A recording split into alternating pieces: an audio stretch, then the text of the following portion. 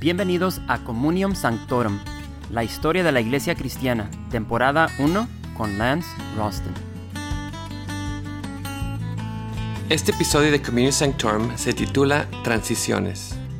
Terminamos el episodio previo con Jesús en la cruz a las afueras de Jerusalén un viernes en la tarde. Los líderes judíos y romanos pensaban que eso sería lo último de ese profeta problemático de Galilea. De la misma manera, sus seguidores más cercanos pensaban que también era el final. Si eso hubiera sido el final de la historia de Jesús, ¿cómo piensa que los historiadores lo hubieran etiquetado?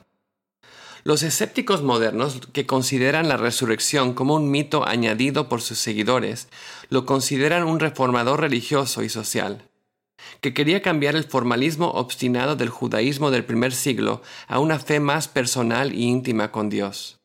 Esos escépticos cambiaron los milagros atribuidos a Jesús a ser mitos que explicaban el efecto de su personalidad carismática sobre otros.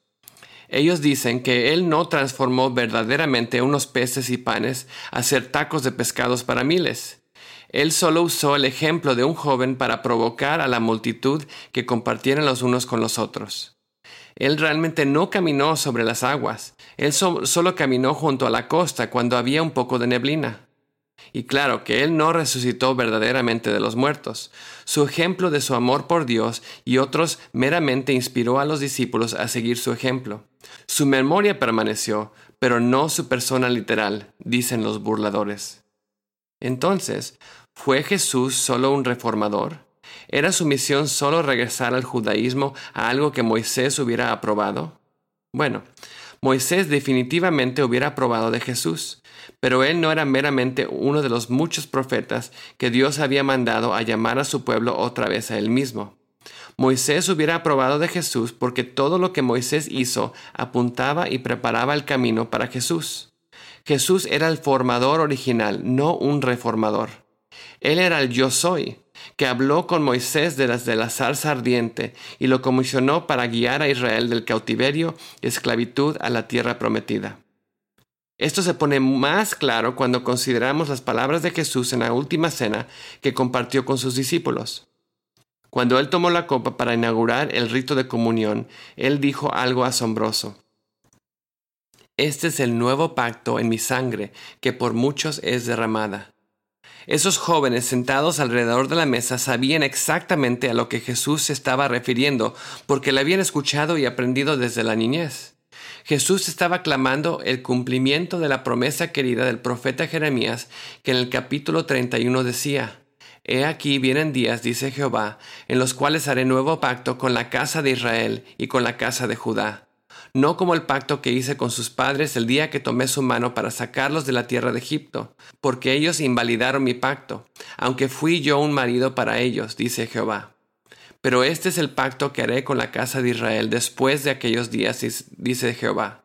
Daré mi ley en su mente y la escribiré en su corazón, y yo seré a ellos por Dios, y ellos me serán por pueblo.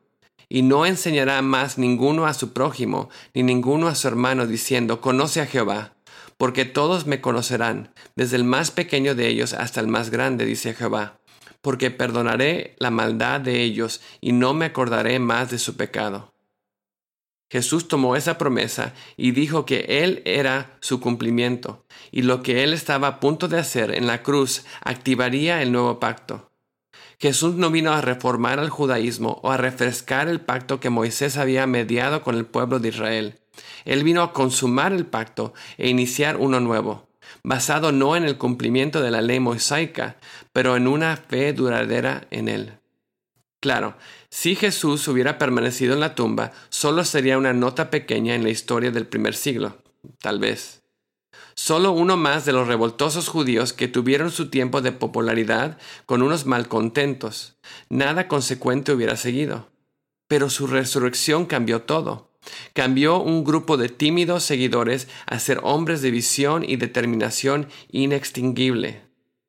Solo la resurrección puede dar una explicación por el cambio dramático que tomó lugar en los seguidores de Jesús. Al escribirle a los Corintios algunos años después, el apóstol Pablo dijo que en sus apariciones después de la resurrección, Jesús fue visto por unas 500 personas al mismo tiempo. No solo los discípulos originales, fue este grupo inicial de testigos que se aseguró que las noticias de la resurrección no fueran suprimidas por las autoridades. Y fue esa certeza que Jesús había muerto y luego vivía que impulsó a sus seguidores a permanecer fieles aun cuando enfrentaban al martirio. Después de un poco tiempo, otra vez en la región de Galilea, los discípulos se mudaron permanentemente a Jerusalén.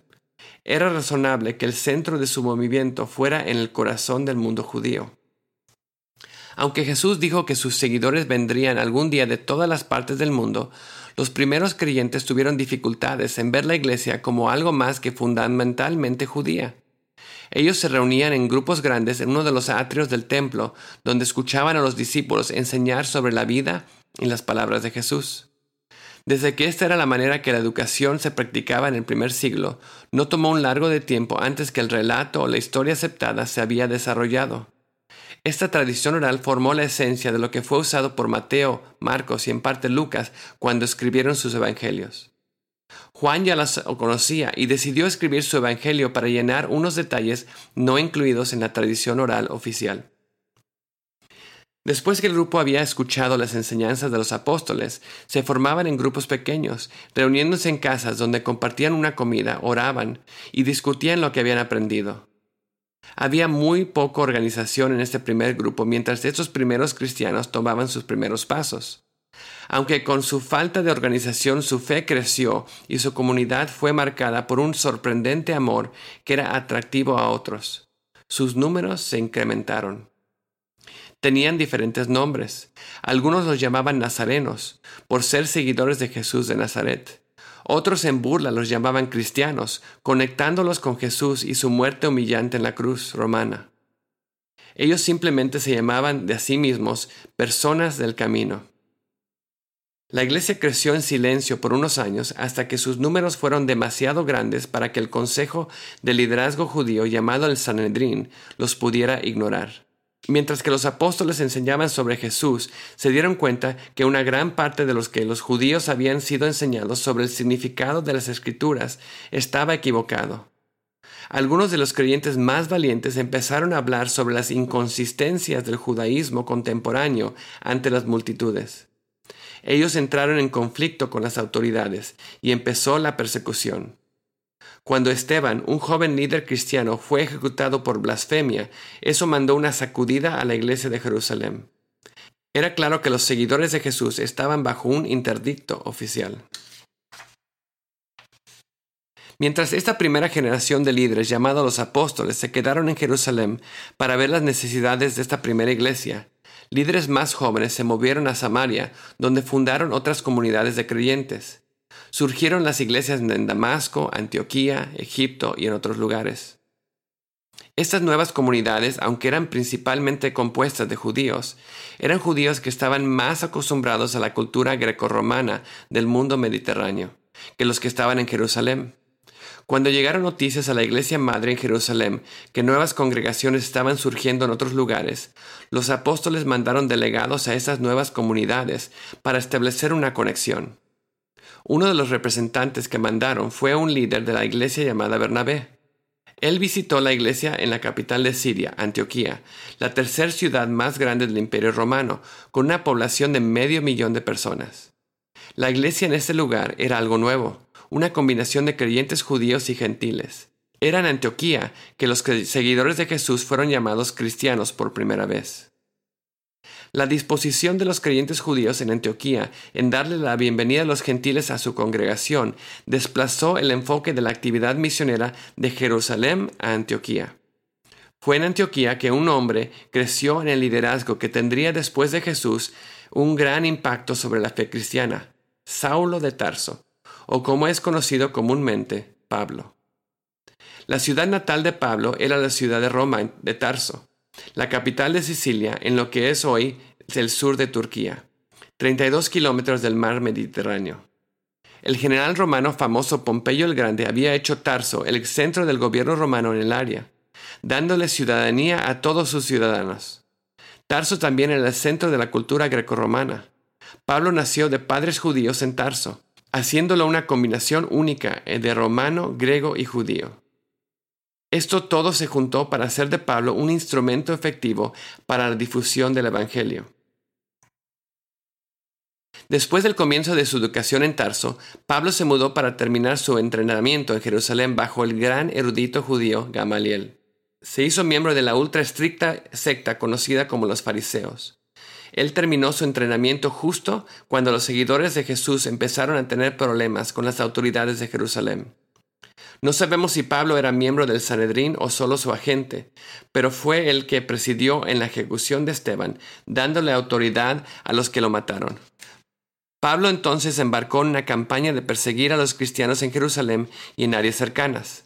Cuando la iglesia fue empujada a esconderse y moverse a otros lados, él recibió permiso oficial de llevar su campaña de persecución a Damasco, donde los rumores que decían que el cristianismo estaba creciendo. Pero cuando Pablo finalmente entró en Damasco, era un hombre muy diferente del que había salido de Jerusalén unos días antes. En una visión del Cristo resucitado, Pablo se dio cuenta que Jesús era verdaderamente el Mesías y que el evangelio que él estaba tratando de destruir no era una herejía peligrosa, era la verdad de Dios. Pero cuando regresó a Jerusalén, los líderes de la iglesia le tenían miedo. Después de todo, este era el hombre que los había asolado, pero cuando fue claro que era un creyente verdadero, los apóstoles lo abrazaron. Bueno, más o menos. Al leer el libro de Hechos y algunas de las cartas de Pablo, uno es dejado con la impresión que mientras el liderazgo en Jerusalén aceptó la conversión de Pablo como legítima, ellos preferirían que se encontrara otra iglesia para asistir. La iglesia terminó siendo Antioquía, donde Pablo se unió con Bernabé, que era uno de los líderes de esa iglesia. Y eso es un buen lugar para hablar sobre las diferentes perspectivas sobre la naturaleza de la vida cristiana que surgió entre Jerusalén y Antioquía. Podríamos llamarlo la diferencia entre el cristianismo de la primera y la segunda generación. La primera generación de cristianos era totalmente judía en orientación y estaba centrada en Jerusalén. Los cristianos de la segunda generación todavía estaban oficialmente encabezados por Jerusalén, con los apóstoles como su autoridad. Pero el enfoque de sus actividades se desplazó a los centros urbanos afuera de Israel. Un número creciente de gentiles ahora estaba llegando a la fe. Como judíos culturales, los creyentes de la primera generación continuaron en su fe en la forma judía. Mantenían las cosas kosher, observaban el sabbat, circuncidaban a sus hijos, etc. Creyentes de la segunda generación se enfocaban en que los aspectos rituales de la ley mosaica habían apuntado hacia Jesús y habían sido consumados por él. Ellos sentían que ya no había la necesidad de comprometerse o observar esos rituales. Mantener una dieta kosher, observar el sabbat y la circuncisión ya no se consideraba como prácticas esenciales en seguir a Jesús. Lo que hizo que todas las cosas fueran más confusas fue el largo periodo de tensión en que los cristianos de la primera generación disputaban con los de la segunda generación sobre el estilo de vida esperado de los seguidores de Jesús. Aun cuando vemos en Hechos 15 que el liderazgo de la iglesia en Jerusalén decide a favor de una posición de la segunda generación, los obstinados de la primera generación continuaron en promover la idea que si los creyentes querían tener un estilo de vida aprobada por Dios, tenían que seguir al pie de la letra la ley mosaica, fueran judíos o gentiles. Estos judaizantes, como fueron llamados, fueron una de las pruebas más grandes para el apóstol Pablo. Ellos siguieron atrás de él, infiltraban las iglesias que plantaba cuando se iba, diciendo que venían a completar lo que Pablo había empezado. Ellos querían cambiar a los que Pablo había convertido a Jesús, a Moisés. Algunas de las cartas de Pablo son elocuentes y a veces con refutaciones cáusticas de los problemas introducidos por los judaizantes. El debate entre la primera y segunda generación de creyentes no terminó con la primera iglesia. Persiste hasta el día de hoy. Judaizantes modernos, conocidos como legalistas, insisten en unos lineamientos de comportamiento que son necesarios para demostrar una fe genuina. Sea nuestra manera de vestir, dieta o devoción, un nivel de dar, servicio o sumisión, las reglas son puestas para decretar un estilo de vida aceptable. Tales legalistas ven la predicación de la gracia como peligrosa y como permiso o excusa para pecar. Pero la gracia presentada en el Nuevo Testamento no es un permiso para pecar. Para Pablo y los cristianos de la segunda generación que llevaron el Evangelio a través del mundo del Mediterráneo, si alguien genuinamente creía en Cristo, habían nacido de nuevo y empezarían a demostrar una nueva vida en proporción a la vida y enseñanza de Jesús. La persona que verdaderamente amaba a Dios puede hacer lo que quiere, porque lo que quiere es amar a Dios. Esto termina nuestro episodio. Al cerrar, si te suscribes a Communio Sanctorum por un portal de podcast con iTunes o Podbean, ve a sanctorum.us y ve nuestra nueva página de internet. Gracias por acompañarnos en Communium Sanctorum. Realmente apreciamos su sintonía y suscripción. Te invitamos a dejar un comentario en nuestra página de Facebook y de iTunes y por supuesto a darle un me gusta y compartirla. Para Facebook e iTunes, busque Historia de la Iglesia Cristiana. Nuevamente, mil gracias y hasta pronto.